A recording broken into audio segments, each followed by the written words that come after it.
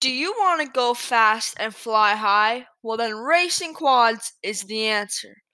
Hi, I'm George Campbell, and today I'll be telling you about some facts and how to get into the sport. The first thing you need is a quad. There are many different brands and quads you can choose from.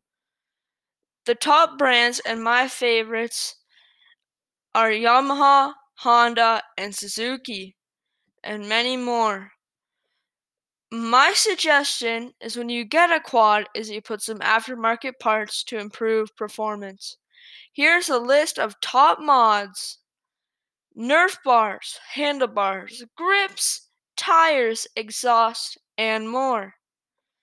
Once you get a quad, you need to know how to use it. So get out there, ride, practice, know how your quad works.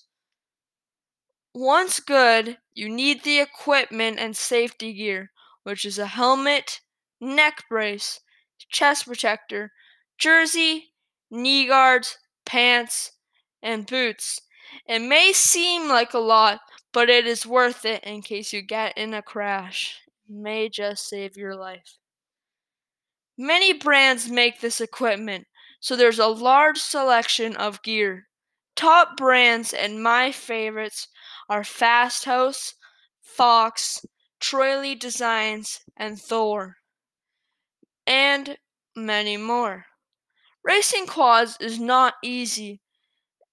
It is hard and takes a lot of self-discipline and effort. Here are some cool facts about quads and racing. These off-road vehicles first showed up in the 1960s as an amphibious six-wheeler ATV.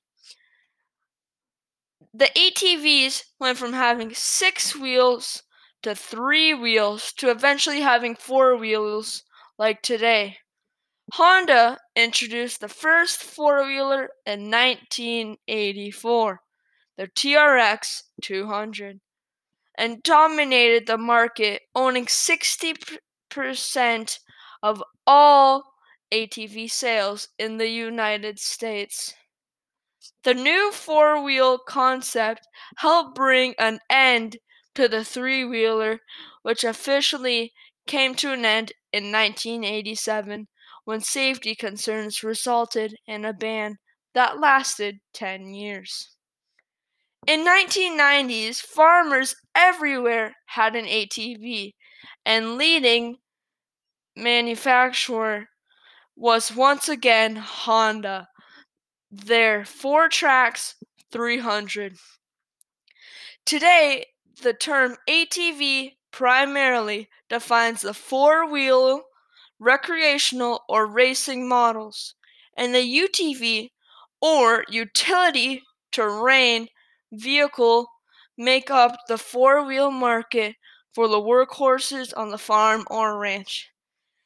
Thank you for listening to my podcast, and I hope you have a great day.